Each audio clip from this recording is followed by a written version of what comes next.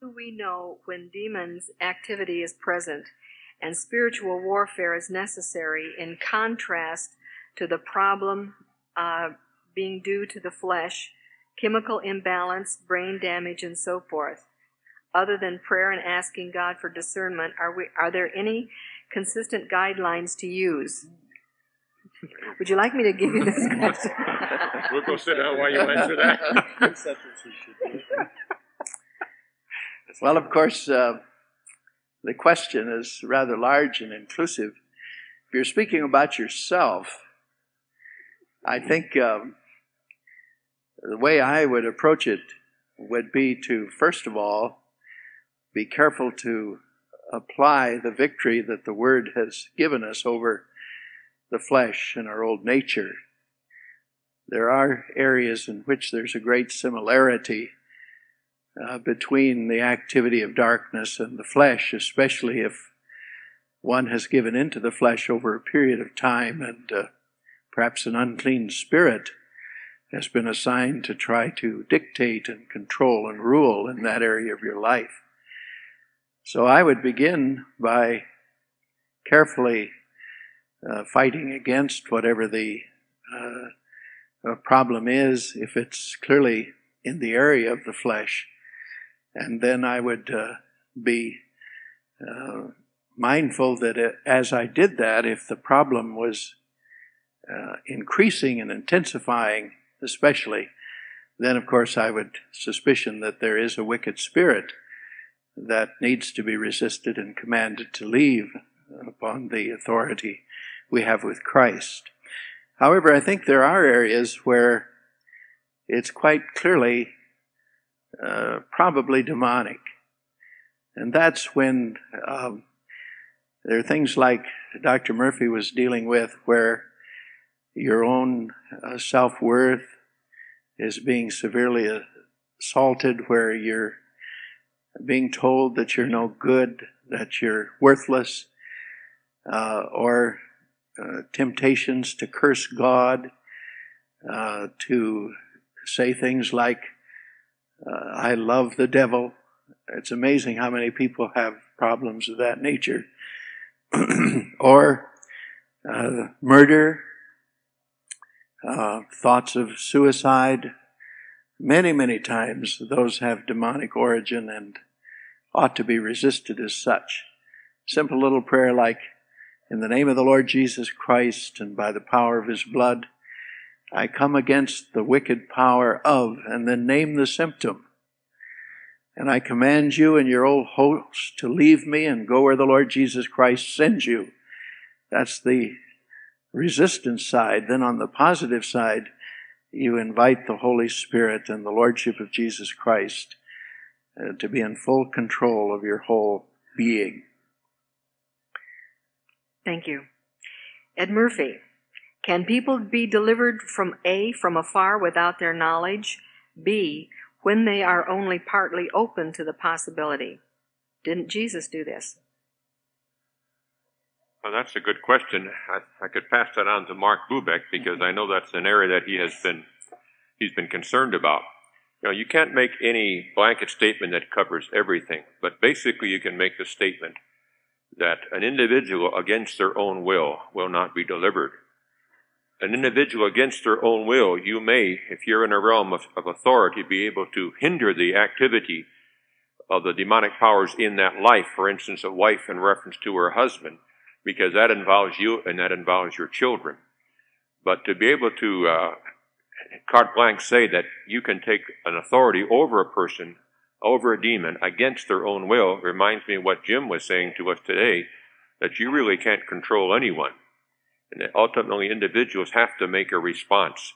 Now there is a dimension of warfare praying that has to do with family members that I think needs to be explored. In one of the appendixes in my spiritual warfare manual, I have an interesting article which is really misnamed. It's called "How I Learned to Pray for the Lost."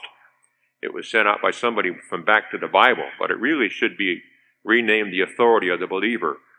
And it's a testimony, I think, a woman writing it, of her practicing of spiritual warfare resistance offensive praying on behalf of family members who are not walking with God.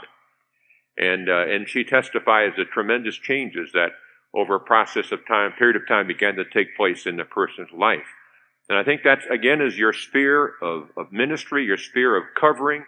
And I think that's a whole new dimension that needs to be explored, if you want to use the word explored, entered into more. For instance, I have 4 children, and one of my older son is a Christian, a wonderful young man, but he's not walking with God. And when I pray, I reach out in my covering. Did I say this here? I've been talking so much these days, I already did, probably. And bring them under my covering. And I declare to the spirit world, he belongs to me, and his children belong to me, and his wife does also. And you're dealing with me now, not just with him. And I have confidence in it as I begin to do that. I think that you can do, and that we need to do more and more. And even as you get a group of intercessors focusing prayer on individuals, then you can see some changes take place.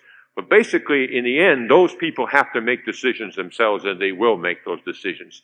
You can't make them for them. But there is that combination. Okay, didn't Jesus do this? Well, Jesus did a lot of things that I haven't been able to do. And I don't mean that sarcastically. I recognize what you mean. Yeah. When you come to the gospel stories, however, you have to remember you have a 10-second condensed version of what might have lasted for an hour. Remember, the gospel writers summed up, especially in the biographical books in the book of Acts, summed up expressions. You don't know how long the message that Mark gave last night is. I mentioned the other day that Mark 9, the Gadarene demonic, and Mark 5 and Mark 9, the little boy at the Mount of Transfiguration, are the 2 most severe cases of demonization in Scripture. And we're given some detail on that. But Mark mentioned some things last night he said that he supposed happened.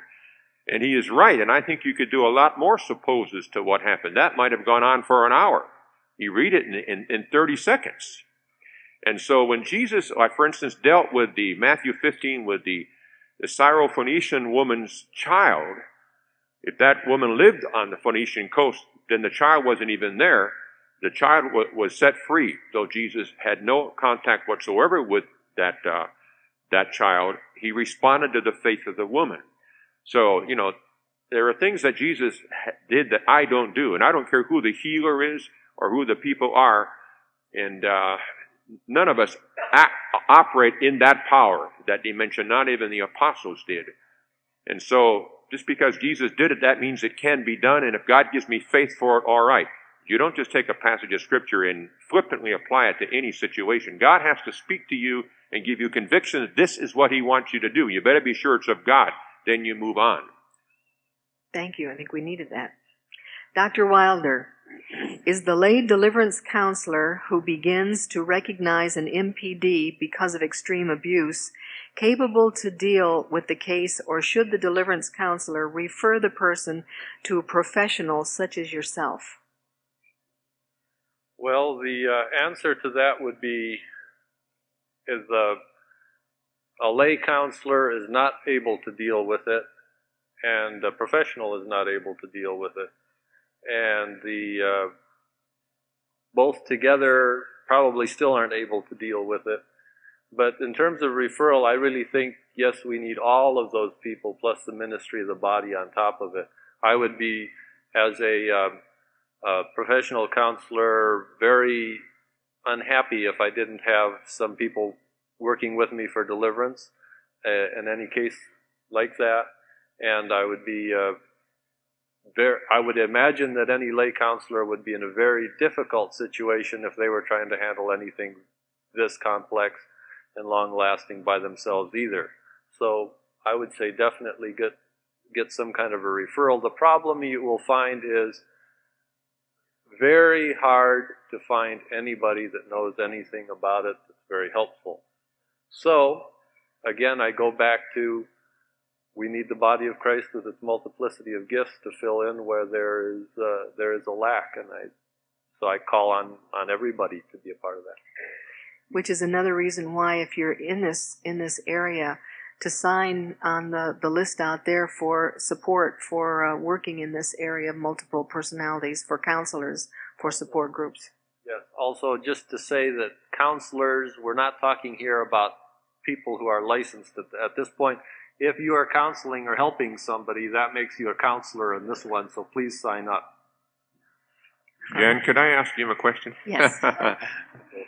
Maybe I shouldn't do this, but I was thinking as Jim was talking today in that presentation, which every time he gives a paper and everything he writes on, I try to get a hold of, because this is a new dimension of reality to all of us, and even in the world of psychiatry. I just like to ask him a question, two questions maybe together, and I'm sure that's in the mind of many of you. One is that my understanding is, Jim, is that in the area, even the world of psychiatry, that psychologists and psychiatrists were resistant to the multiple personality dimension and diagnosing most people as schizophrenic up until really the concept gained validity or acceptance through the woman psychiatrist who wrote the book Sybil. Is that correct? That's correct, except that it's still somewhat controversial there. Okay. It's gained, the last 2 years has been the greatest change, but up until that point it was considered that there was maybe 1 or 2 cases in existence in the world, or perhaps in history. That is, the middle part of this decade in a century in psychiatry considered that. Last century it was much more common, then it sort of disappeared, and now it's being discovered again. Well, that was a introductory question to this question. Okay. And that is, you read Sybil and you read secular books on this, because except for what Jim and his partner James Friesen are producing, there's not a lot in this particular area. So I read a lot in this from secular psychiatrists, and even the case of Sybil. And Jim, the question is, are unsaved people, psychiatrists and counselors, able to bring about this type of a fusion of personalities as you were talking about? I don't know how they handle whatever demonic dimension might be there, but I mean, are they capable of doing it, and do you believe there's validity in what they're doing, even though, not even from the spiritual perspective, that actually the phenomenon itself, that there is a dimension of cure that can be brought about through skillful counseling on the part of psychiatrists maybe who are not even believers? Yes, that's the case, particularly in the case of dealing with multiple personality and with those that have been demonized.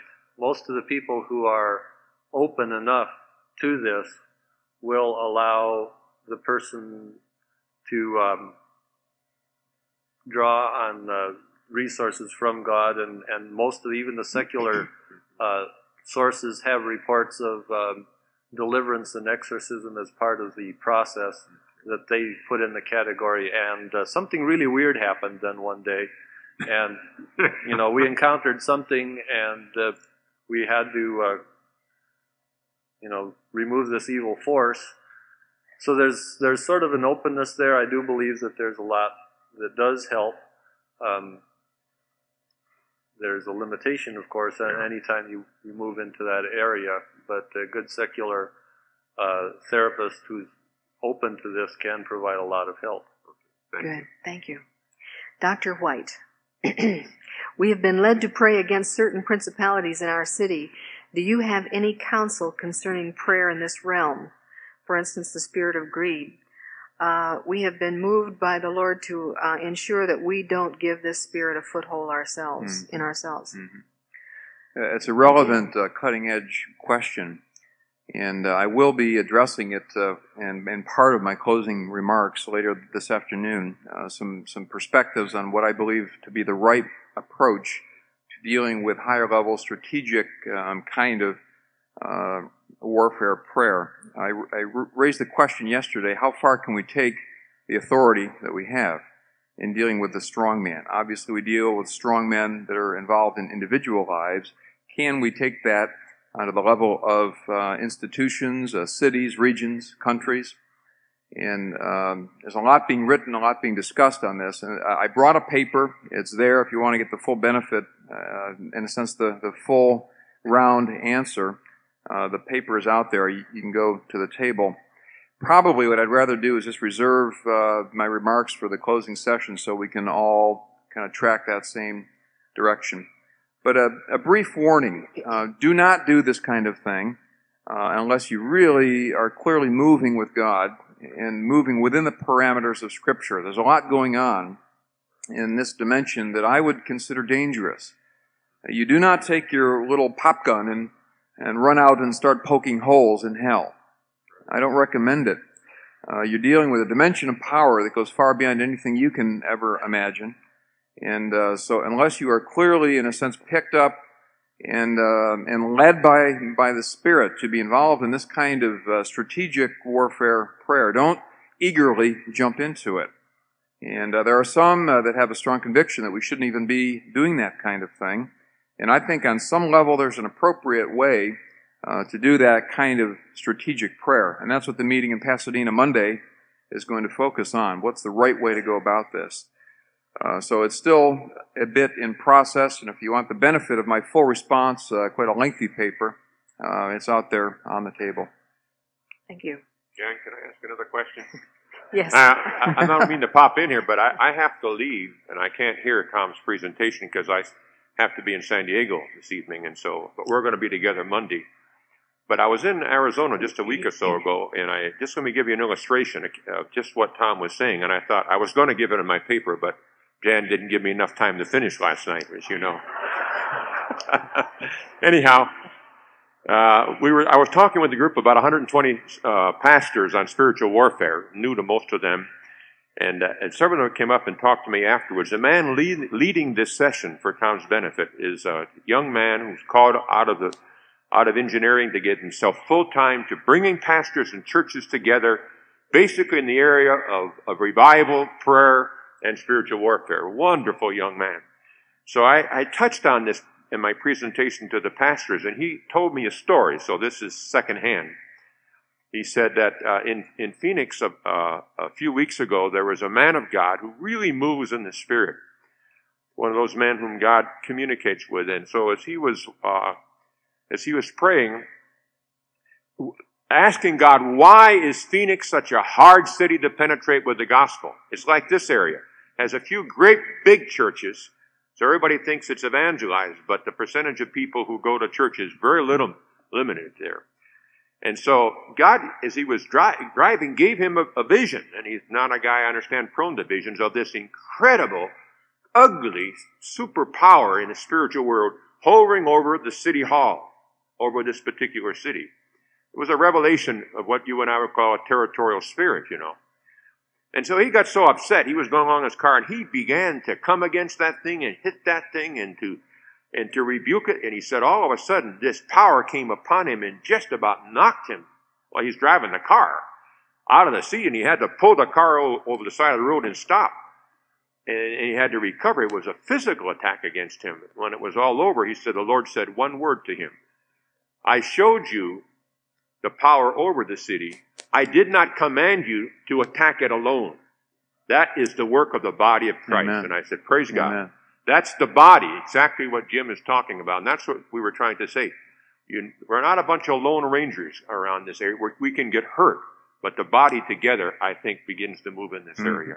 Hallelujah. Yeah, just one further quick illustration. In Taiwan last May, we moved in this direction and approached to try to deal with the principality over Taiwan. And I don't know if you know much about the country, but it's one of the more idolatrous nations on earth. And so for the first few days, we went in and out of some of the heavier temples, and there were a group of 5 or 6 of us.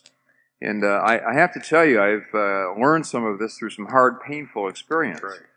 A couple of days after doing that kind of prayer at different places and locations throughout Taiwan, it literally felt like a brick dropped out of the sky and hit me in the head. I was knocked silly for a couple or 3 days and had to literally cling hold of the Lord and remain steady through that time, and needed other brothers and sisters there to pray with me, pray for me. And so I underscore this. I say it strongly. I say it straight. Don't jump out there in an eager fashion and start tackling the principality over San Francisco or over San Jose. We need, I believe, to wait in the presence of God and hear clearly from Him. And when it is appropriate timing to move, it will be so clear, so evident. The Lord, I believe, will just reach down and clearly pick us up and give us a clear word that now is the time to pray corporately, strategically. And apart from that, I don't move this direction strongly. So I'm waiting and watching, probably as many as you are as well. As I read the Bible, I can only think of one instance where God kept diminishing the forces to go out in battle, and that was with Gideon. But God always sent out his people, and he fought the battle. But we need to stand firm together. All right, Mark. Since so many of the times that Jesus healed people of physical illness, he did so by casting out demons. To what extent can we say that physical illness is demonic affliction? And how can I know what is the source of illness and how to deal with it? That's You get the good one. yeah. We don't get you too often. Yeah. You want to get them again? Well, it's obvious, first of all, that not all physical illness is directly related to demonic activity in a person's life. But some of it is. I think, once again, that in our intercession, we ought to be mindful of our authority to resist any powers of darkness that might be involved in whatever physical illness we might feel. I personally believe that God has given us a good sense to use what medical wisdom we might be able to receive from good doctors, and find that certainly within the realm of God's provision for our good. But at the same time, I think we'd be very remiss if we didn't intercede and pray for our family and loved ones who might be under some sort of physical illness, against any powers of darkness that might have anything to do with afflicting that person. It's not so much that we feel there's a demon behind every illness, but we certainly have the authority to resist any intrusion. And many times it's very much in order anyway, because Satan loves to hit people when they're weak and down, and come and strike at them when they're sick or when they're in a difficult time in their life. It's always in order to be interceding. I think of a girl that was a pastor's daughter. When I first heard about her, she was in a mental hospital in Illinois, and her parents called me desperate because she was so bent on committing suicide that they had to watch her constantly, and even then she would invent ingenious ways of trying to take her life. And we had intercession for her one day on a Tuesday. Every hour on the hour, I believe it was now, we just prayed a little warfare prayer. There were about 7 or 8 of us, her parents and some other Christian friends in the church, and my wife and I. Because I couldn't even go see her in the hospital without the doctor's permission, and certainly knew I wasn't going to be able to do any warfare work in that situation. And so we just prayed that way. Every hour on the hour, just a little warfare prayer, simple, short. She was so relieved by Friday that the hospital released her to her parents.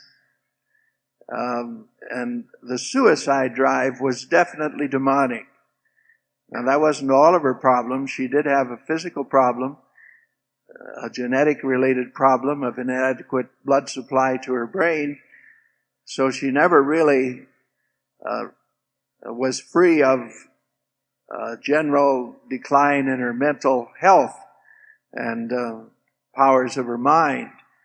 But you see, the demons had moved in on that, and in her weakness, they were able to convince her she ought to kill herself. And when I worked with her, we got a hold of a demon whose name was suicide. And once he was sent away to the pit, she never had any more problems with that suicide drive. Praise God. Ed, 1. Do we know what part God's angels play in the deliverance ministry? And 2, do we have the authority to loose the angels for specific tasks we might desire performed? Well, I would answer the first question by saying all I know is that angels are operative in deliverance ministries. And the part they have that I have found is primarily been protective. That is the part that I've known, where I've been protected, and the people with me, and even the victim has been protected. And also, let me talk about that. Let me mention the fact that I think that my experience, and I'm sure my brethren would say the same thing, though we've never talked about this, in the demonic realm has reawakened or quickened my understanding of the angelic realm. Maybe it should be the other way around, but I'm too dull, like most evangelicals in our theology. What we don't see, what we don't know up there, it's there, okay. But I count on the presence of God's angels in my personal life for protection, and in my deliverance ministry, especially in severe demonization, is just as much as I count on my wife praying with me, or I count on others praying with me. And in fact, when I get into a serious case of demonic activity, where you've got violent manifestation, I usually say, Lord, I ask in the name of Jesus that you will fill this room with your angels, whom I know are here, that you build that wall of protection around us that you promised in your word, and that your angels will keep any violence from taking place that would hurt any of us and hurt the victim. And since I've learned to do that, even in the most violent type of manifestation, similar to Mark 5, as we heard last night, I've never been hurt or had anybody with me hurt or the victim been seriously hurt. So that's the first dimension of it. And of course, I don't pray to the angels. I ask God to do that. Another dimension that I've done, just occasionally, and it's not something I do all the time, because when you get into every session, you don't know what you're going to do. You just go into the session and God leads. Is that there have been times when I've dealt with extremely stubborn demons, and I've just said, Lord, I ask you in the name of Jesus that your angels will come and take this filthy, rotten scum who's defying your name when he defies my authority, and hang him over the lake of fire, and let him burn for a while, and then when he's ready, bring him back here. And it happens. Now, if the angels take him, or the Spirit of God takes him, I don't know how they get there, but all of a sudden they get there, and I've had them scream and yell, it's burning, I can't stand this, I'll come back, I'll do anything you say, please. And I'll say, okay now. So often when I get to tough cases, I'll say, I'm going to lay it out to you. I've got 15 minutes. You're going to make it easy, or you're going to make it tough. You make the decision. You do what I say, and we'll get this over with quickly. If not, you're going to be tormented, and you're going to suffer. And there are two ways I can do that. To ask God that by the angels to take them to the lake of fire. The other one is make them go into the presence of Christ where they see him. You talk about burning him and frightening him, and it cuts down the deliverance process. Now, there are angels manifested in that. I don't see anything. I don't have to see anything. I just sit there and say, hallelujah. God is working. What was the second part of the question? Can you command Do we have authority to loose the angels for specific tasks we might desire performed?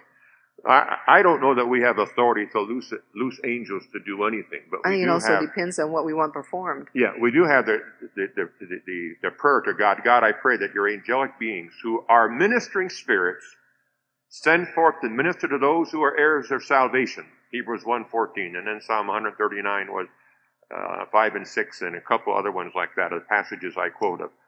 Those are the ones I quote, and so I don't release angels at all. I don't think you have any biblical basis for any man sending an angel. Angels are sent by God, but you can ask God to do what he has promised to do. That's right. Okay, thank you. Dr. Wilder, is it possible for someone to have approximately 13 or 14 characteristics listed for MPD without actually having MPD? Sounds like a disease. Without actually being MPD. Sure. Okay. Oh, that's encouraging. Next question. Would you like to elaborate on that? Yeah. For one thing, dissociation as an emotional defense doesn't necessarily mean that you're going to end up with multiple personalities. That's fragmentation to a certain extent, and lots of people have the characteristics involved there, and it's simply because they use dissociation as a defense, but not as strongly as, not to the extent where they would be divided up. I presume somebody there is asking the question might be worried about whether they've got another one of those things. And at this point, checkoff lists don't mean that you have something or don't have something. It's just a way of letting you know that these are things that would be present if there was. Now, there's a couple of things on the list that would be really strong indicators, but if you're really worried about it, ask somebody who knows. I mean, personally. Yes. Yeah. Thank you. Tom White, last night you stated that you're not always united with people to pray. How do you know when you are united for prayer? Let me clarify first, when I said that, I still embrace prayer with the body of Christ. And I was not saying in that I, in some way, separate myself from prayer meetings or prayer groups. But when it gets into concerted, strategic prayer that really has focus and has purpose, it's in that kind of a climate and context where the chemistry needs to be right. You need to know what you're there to do. And instead of praying for the fourth time for Aunt Tilly's hangnail or perhaps peripheral items that would be appropriate to pray about in certain contexts, but you really know when you're coming together that you're there to storm the gates of heaven, to penetrate the gates of hell, and to roll them back. It's in that context. How do you know?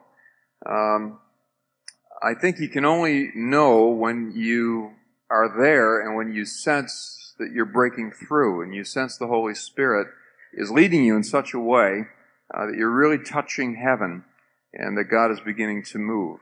There's also personal chemistry. You really feel like you fit with those others that are praying. You can communicate. There's a flow of information between you. There's a commonality of your heart purpose. You like being with that person or with those particular people.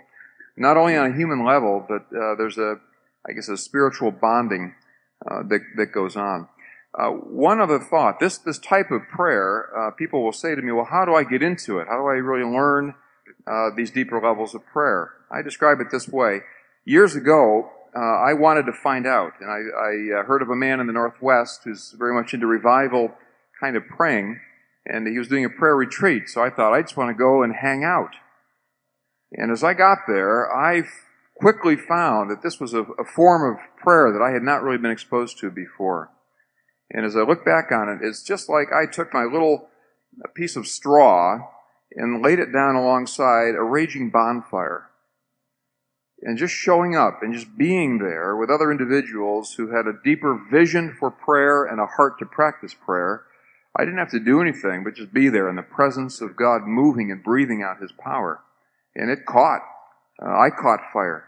And this is not something that's taught, it's caught. And so if you're really wanting to plug into real revival kind of praying, find out where that's going on and just go and let the Lord guide you and teach you. And you'll sense the chemistry when it's right. Mark Bubeck, this is a simple one. How can we find out about the counseling center in Iowa? And now a word from our sponsor. Well, we're very new, and hopefully we will begin to have more exposure on a national level. I don't have the address. Yes, I do. The International Center for Biblical Counseling, 1551 Indian Hills Drive, Suite 200. 1551 Indian Hills Drive, Suite 200, Sioux City, Iowa, 51104. Phone number 712-277-4760. 712-277-4760. Thank you. Ed Murphy, in prayer, can you bind Satan without speaking out loud? Can Satan hear your silent prayers? Well, that's an interesting question. My question, I'm going to answer two parts of it. One is, and I'm not trying to be offensive, please. I'm trying to be very kind. I don't like the expression binding Satan. I think that we have to recognize that the word Satan, resist the devil, and those expressions in Scripture are summary expressions for resisting the kingdom of evil supernaturalism. Okay? Because Paul clarifies in Ephesians 6:12. He lays out the hierarchy. He starts out with, be strong in the Lord and the power of his might, that you might stand against the wiles of the devil. Then, if you don't mind my paraphrase, now let me explain to you how the devil works. He works through principalities and powers and so forth and so on.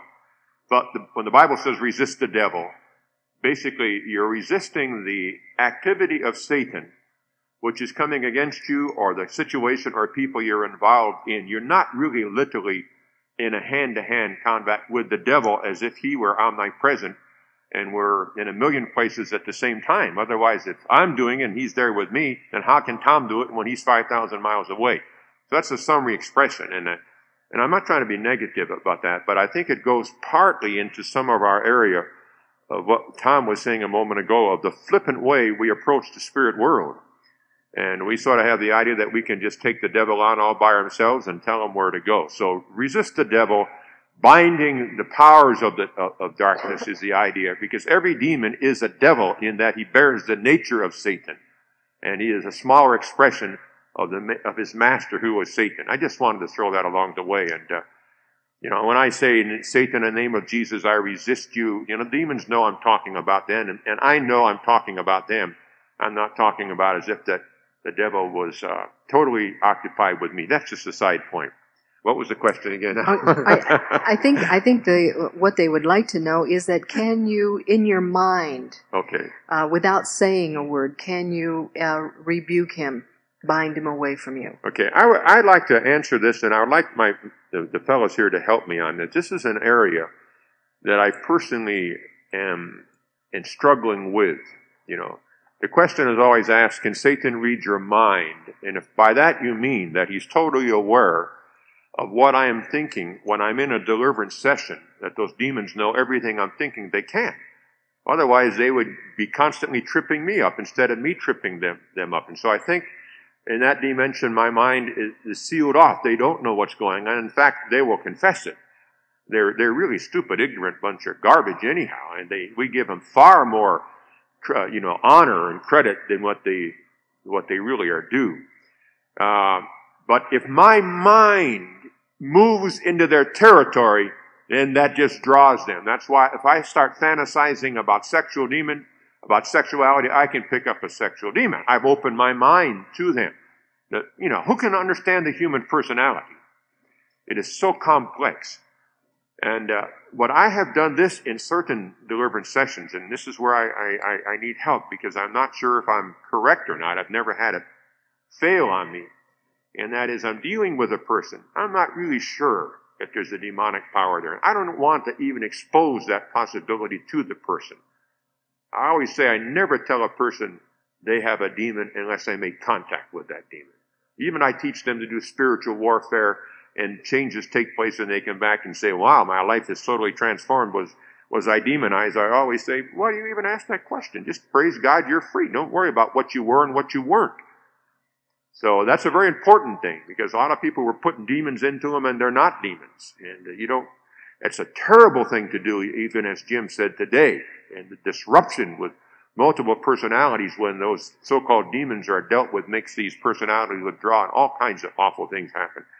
But anyhow, I will pray like this in my mind. In the name of Jesus Christ, I come against every enemy of Jesus Christ and the child of God who was attached to this person's life, who is there. This is if I don't know if they're there. You cannot hurt that person. You cannot hurt me. And you're under the authority that God has given me in Christ. And you cannot stop this person from responding to me. Now I do that. And every time I've done that in which there has been demonic powers present, it has worked. I don't have a biblical base for that. I don't know if I'm totally right or not. So that's the only way I can answer that. And I wish the guys would give me some information, because I learned from them too about this particular dimension. I don't know if Tom would have anything to help.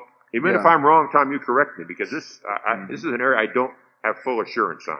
Well, just a quick word maybe to round out an answer to the question. I find there are certain circumstances where it's not possible, maybe not appropriate, to pray out loud. Yeah. And what I would call a silent, focused kind of prayer is effective. Okay. And if there are demonic forces present, if they're in a person or if they're in a place, you can focus in on that. In the power of the Holy Spirit, subdue the operation of those evil spirits. And I found that to be effective. Okay, that's what I'm saying, and that's what I found too. I don't know what Mark and Jim would say. I agree with what's been said. I think that some folk conclude that Satan can never read your mind or doesn't know what your mind is thinking. But if he can put thoughts in your mind, that's it. Which he does, Satan hath filled your heart to lie to the Holy Spirit, Peter said to Ananias, so that there is that. I think much spirit communication is through the whatever is involved in the mind and thought process, so that we do have authority to use, I think, mind direction against demonic powers in the instances in which we have just spoken. But it is a limited thing so far as their being able to know everything your mind thinks. That would make them omniscient, and they're certainly not that. So. Okay. I know for myself that I do business with God or with my mind and my spirit without opening my mouth. And I couldn't answer whether it is God that then conveys the message to these spirits as to what has to happen. I know that my communion is with God, and I speak to God about these things and speak to the spirit world. I don't know how it works. I just know that God does respond to those events and honors that and moves accordingly. That's helpful to me. All right. Thank you. Dr. Wilder, what do you say to a child who knows that God hasn't seemingly prevented the injuries, trauma, pain, and confusion?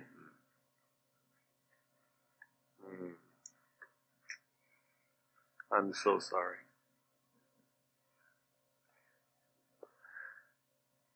Because God hasn't prevented it. And I tell them that that's a great and terrible evil that's been done to them. And that's very much the nature of this world, that He came to redeem, to save, and to heal, and that it's such a great tragedy. Breaks my heart that they have come to discover that so young. Yeah. And then I pray for them. Just love them. I've found it helpful too in such cases to just remind them of how much the Lord Jesus loves little children. That's right. And what warning He gave to those who dare to abuse them. Yeah. It's better to tie a rock around your neck and go swimming. Right. Tom White. Jan, I'd like to make Yes. one comment on that. That something has been helpful to me, in counseling with people, particularly I think with women. We've had cases even of our mission of one or two of our missionary women who have been raped. And in part of our training program for our new missionaries, we enter into that subject. And we don't tell our ladies, just because they're children of God, that, they're not going to break their leg or some awful isn't going to happen or they're not going to be raped. Though I've been trying to also emphasize the offensive spiritual warfare dimension of protection, of the husband protecting his wife and the wife protecting herself and your daughters when you move into dangerous territory. In fact, it's another whole point that we touched on a little bit, is this thing of offensive in contrast with defensive spiritual warfare, which is so very important.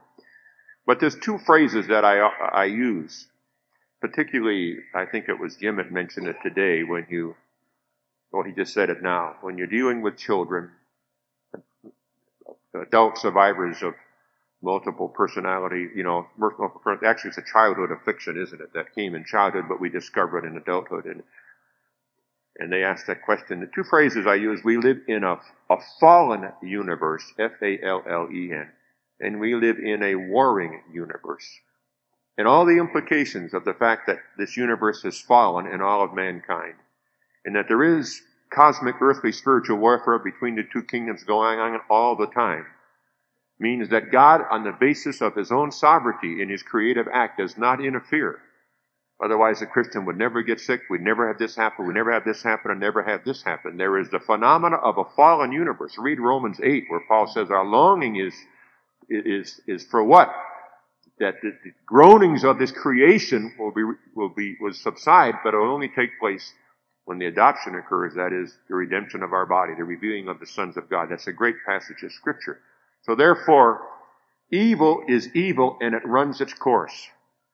And God allows it to run its course. He intervenes under certain circumstances, but he does not intervene on all circumstances just because we are believers, because of the horribleness of a fallen universe and a warring universe. That's the universe we live in. And evil is evil, just like Jim said. It should not happen, but it does happen. Now let's just go on from there. Tom White. If Satan is the author of all disease, why then can't a person with schizophrenia, even if the cause is chemical imbalance, be totally delivered of both the disease and demonization? You made reference that schizophrenia should be handled differently. Why? Did you or Jim? Well, to say that Satan is the originator of everything that is fallen, and therefore of all disease, in an indirect sense, that's accurate.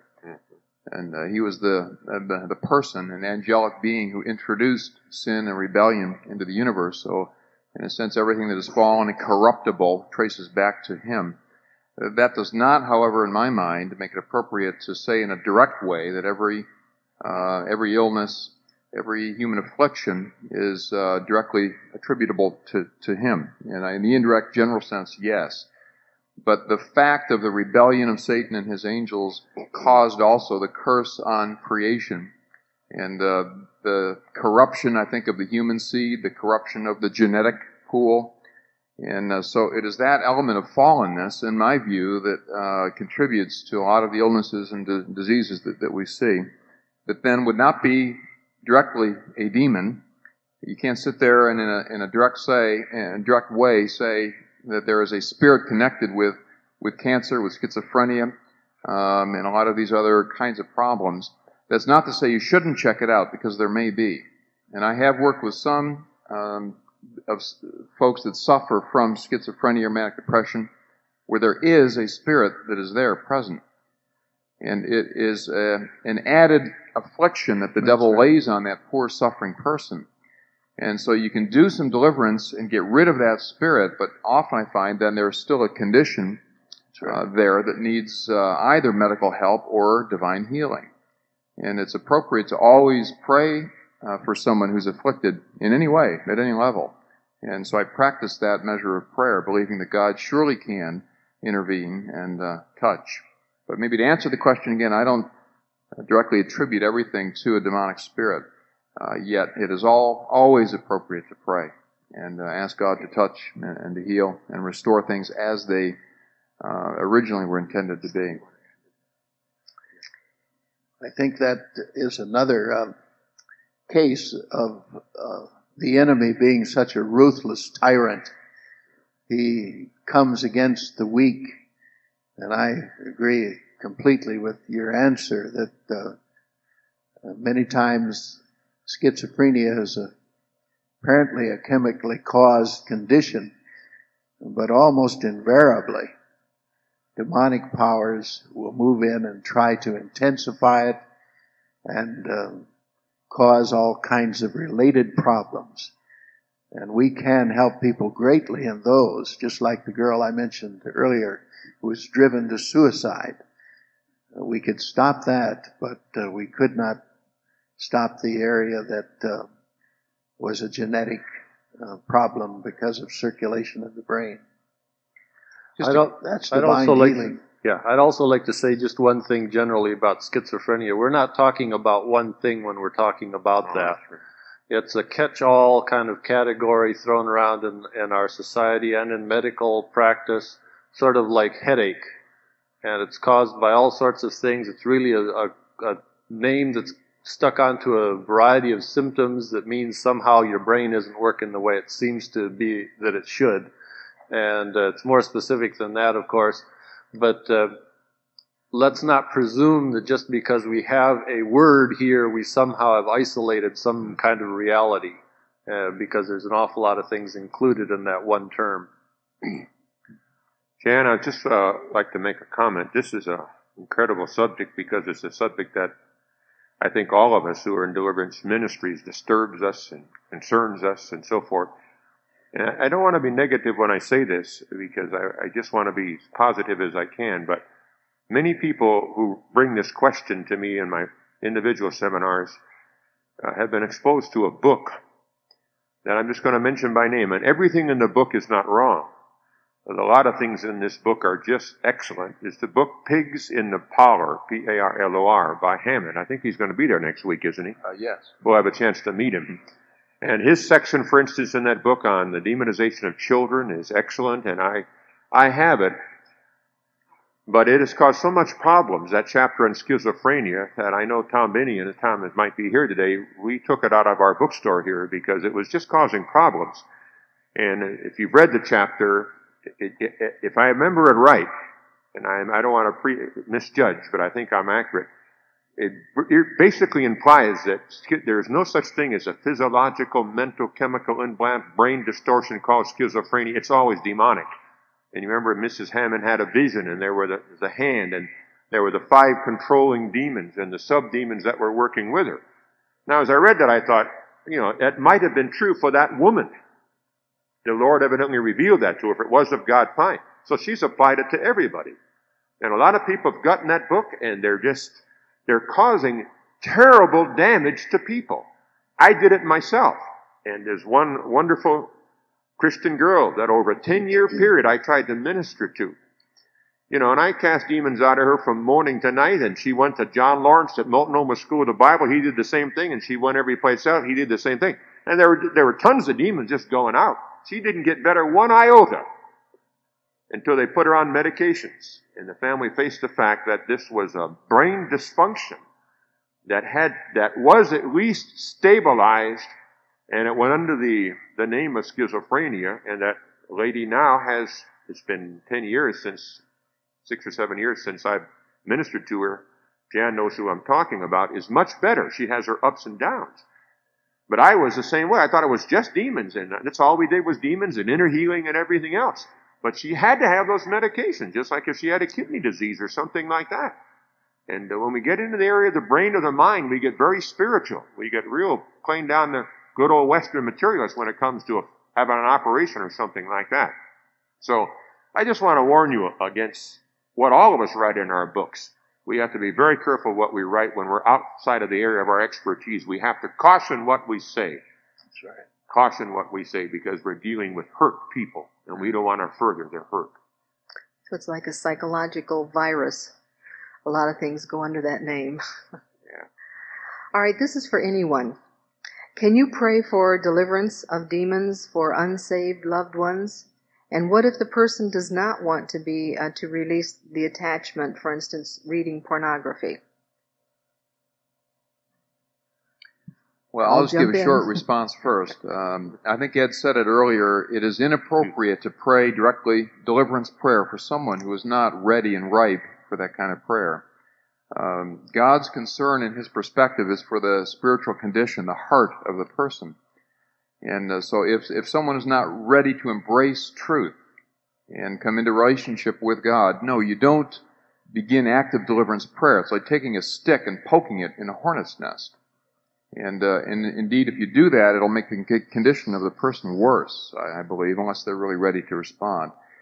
Now, the way I pray or instruct people to pray is that if you want somebody to be freed from demonic power, if it's someone in your family, if it's a friend, you have the authority I believe, based on God's Word, to claim that person for salvation. For God is not willing for any to perish. And I think we can stand on that. And you have the authority to silence the voice of the enemy, any evil spirits, and to subdue that power. And get this picture in mind, to separate the influence of the enemy away from that person. And Satan is the god of the world who blinds the minds of those who are unbelieving, so they cannot see the face of Jesus Christ.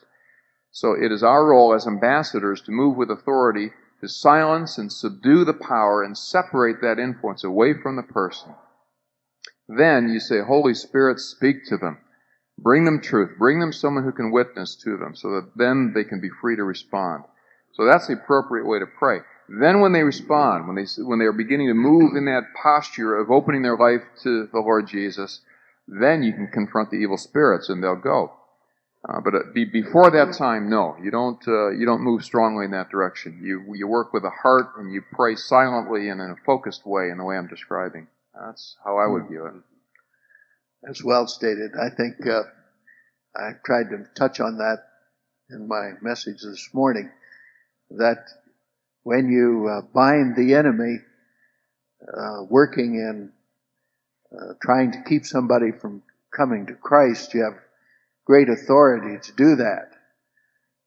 But that person has to make his decision for the Lord Jesus Christ, and then you can command those forces of darkness. And I think we really sometimes are remiss in not helping people to understand that when they're first saved, that one of the first things they should do is renounce any demonic claim against them on the basis of their own personal sins, and just claim the freedom of their new position in Christ to set them free from all demonic rule, and be very aggressive in that.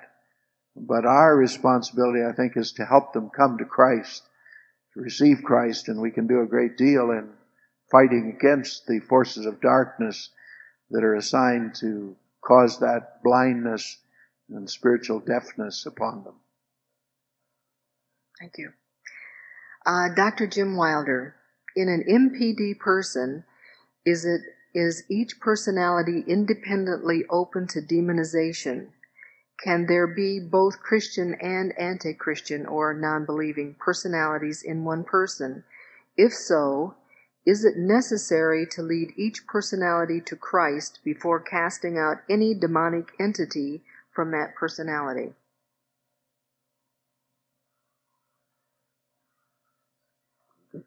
Yeah. You started this, buddy. Yeah. Okay. That's a lot of questions all at once. I'm not sure if I'm going to get them right, but let me try. Would you like me to give you the... Yeah, maybe so.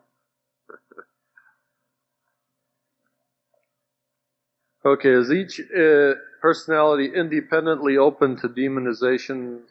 My impression is yes. Many different personalities are found to be separately demonized by separate spirit beings that are attached to that particular one's trauma. Now, was it everyone's open to demonization?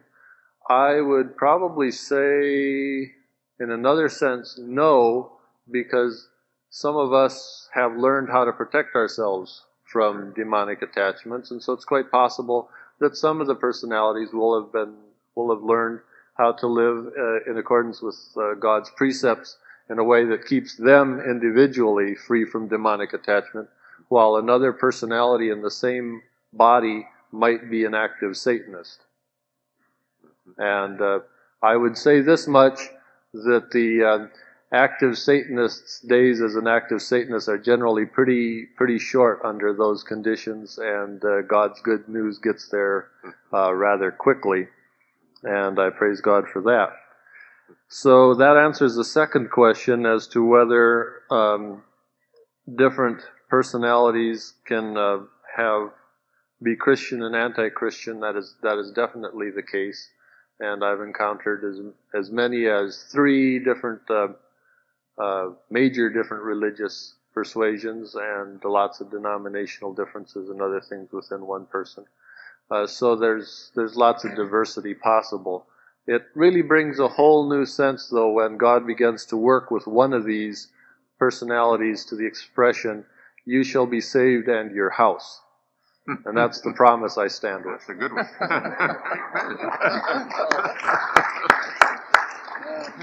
Oh, one last question, which is, do you have to have each work with all of the personalities to become Christian before deliverance? Not necessarily, but definitely helps if you have one or more that is a strong Christian and is able to help you, and at least work with their own and help out with other ones. But I wouldn't say no, there's no fixed formula that everybody in the house has to be a Christian before you can do something. All right.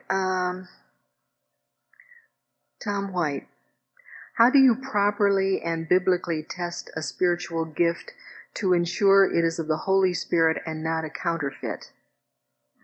Very good question. Oftentimes, the only way really to test that is by watching the result and watching the fruit.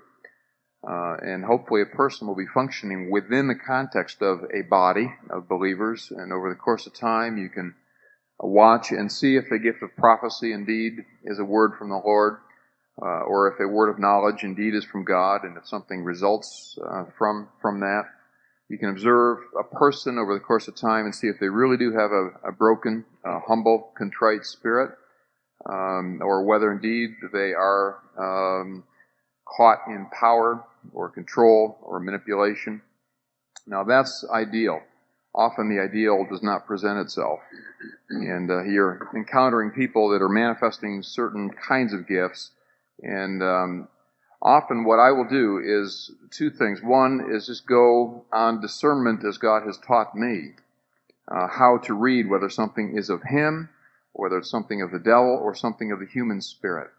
And there can be manifestation of the human corruptive spirit. And I'm talking about deceit and pride and power and manipulation. Problem people in churches that seem to have their own agenda. And so often you need to go based on your own discernment and your own judgment. And I go to 1 Corinthians 2 here, that the spiritual man who's truly in tune with the Holy Spirit will be able to discern rightly and reach a judgment and have the mind of Christ. And there may come that point where you just need to, within yourself, based on what you know of Jesus Christ, say, whatever is in me is not compatible with what is in thee. And something is off here. And you might need to make that judgment, and might need to speak quite firmly or act quite straightforwardly to deal with a counterfeit kind of expression. So that's one. And the second thing I do, whenever possible, I will test the gifts. And it's appropriate to test prophecy. I test the tongues. There are multitudes of counterfeit tongues, many demons that will speak in tongues. And I also will say here, I believe there's a valid expression of the Holy Spirit through the gift of tongues. But we must be careful to test where that comes from. So in an eye-to-eye, heart-to-heart encounter, asking the Holy Spirit to give clarity, I think those kinds of gifts can be tested and should be tested, especially in this day as Satan tries to infiltrate and invade the body of Christ with counterfeit expressions and gifts. The gifts of discernment and of wisdom and of knowledge must be functional within the body, so we can really receive everything God wants to give us, yet protect ourselves and guard ourselves against the counterfeit. And this is difficult territory, but I believe the Lord will be faithful to raise up those gifts of discernment. All right, Dr. Bubeck, what tips can you share to help identify the gift of discernment in the body of Christ? Would you repeat that? What gifts? What tips can you share to help identify the gifts of discernment in the body of Christ? Well, I think all of us ought to ask the Lord for discernment, and very, very strongly saturate yourself with Scripture itself. I think the more we fill our minds and lives with good, sound doctrine, there's a natural result of that, spiritual result, that gives you a discernment of certain things and certain attitudes, and you just begin to know that a certain way things are being carried out just is not the way the Spirit of God works. So I think filling yourself with Scripture, memorizing it, meditating upon it, seeking to understand doctrinal truth is one of the best helps for discernment. Now, if you're speaking about some who may have a special gift from the Holy Spirit of discernment, that is something a little different. And I think of a dear brother of mine who's, in fact, he's from Australia, and his wife and he are coming for our conference. She has an unusual gift that way. And the only thing I know, it's something special from the Holy Spirit, that as they work in spiritual warfare, the Holy Spirit just, in a remarkable way, seems to give her insight into what's behind the confrontation, who's behind it. And she'll even come out sometimes with the name before the person gives the name. And the person will say, "How'd you know that's what was coming to my mind?" She just has an unusual gift from the Holy Spirit. And we just have to allow the Holy Spirit to do that in certain people's lives. But even then, she's very careful to be sure that she's asking the Lord Jesus to not allow her to be deceived in any way, and seeking to understand from her biblical perspective, that sort of thing. Okay, thank you. Dr. Murphy, is it necessary to physically restrain an individual who is having violent manifestations? Well, the goal towards which you work is to not to have to restrain the person. I mean, that's the first thing I work on when I've got, those few serious cases. Now, a lot of the manifestations you can bring under control with the word of command right away. But a lot of people who working in deliverance sort of feel, unless they get some violent manifestations and all this stuff, they don't have any war stories to tell, or that they're really not casting out demons. And that's just nonsense. I don't want that type of stuff. I want as much communication with the individual as possible. And I want the demons to know that they're not in charge. They have no authority here. That Christ reigns, but he reigns through us who are his children. And I've had 3 or 4 cases of those extremely violent ones. Usually they're demonic powers that come down in the occult realm through a family line for hundreds of years. Usually the person has been involved in atrocious sin or really heavy type of demonic activity, and you've got violent demons from the very beginning. And so, if a person's going to jump at me and there's a guy there with me and grabs a hold of that person, I'm grateful for that. Tom can tell you some interesting stories about that he's had. But usually that's why I said what I said a while ago. Because of the possibility of that existing, I try to anticipate it and do offensive spiritual warfare for the beginning. And like Tom said and Mark said and all of us said, just to come against those powers, you cannot do what is your nature to do. You shut up, and you're not going to throw this person around, and you're not going to touch me, and you're not going to hurt them. And usually that will bring them under control. But if they start manifesting themselves violently, I deal with that demon and bring it into subjection. Because this is a clash of authority. This is power encounter. And I'm not going to stand for that type of business. And I'm not going to go through a deliverance session with 15 people holding this person down because they're these demonic powers manifesting. I bring them under control. And once you get them under control, then usually you control the others quite easily. So that's basically the way I approach it. I don't know if the men would like to add any words because that's been my experience. Well, I certainly agree with that. And one that I worked with where it was particularly violent, the way that we're able to control that is just to say, in the name of the Lord Jesus Christ, I subdue you. I forbid you to cause this violence, physical reaction. And the lady told me afterwards that the same thing was going on, but the subduing was that she didn't have to live it out, carry it out. Right. So we do have a great deal of authority to weaken and subdue and forbid them to cause those violent manifestations.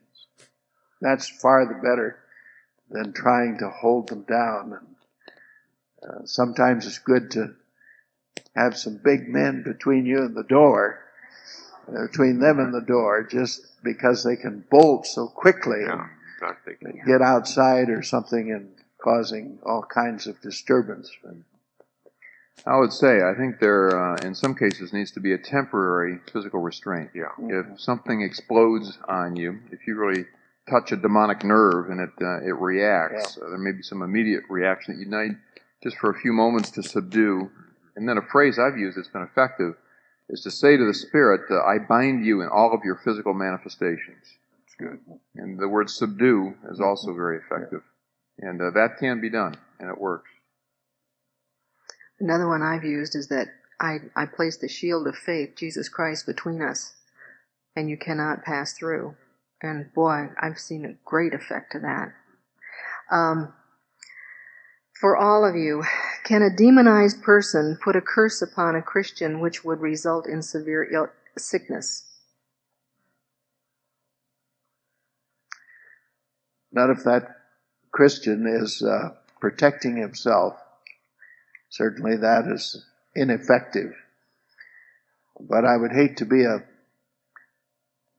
careless, carnal, sinful living Christian and have somebody put a curse on me. I really think it's very important to be walking in a protective, wearing your armor, abiding in Christ, claiming the protection of our Lord on a day-by-day basis, especially in these days. Amen. It's a beautiful proverb I'm looking for. I can't find it immediately, but it says something like this, like a sparrow that darts around and can't light anywhere. Great, there we are, 26:2, Proverbs 26:2. And if you want to find it, but basically like a bird that can't find a place to land, so is a curse that comes against the righteous person. And that's tremendously encouraging to me. But I would say a quick word, woe to you.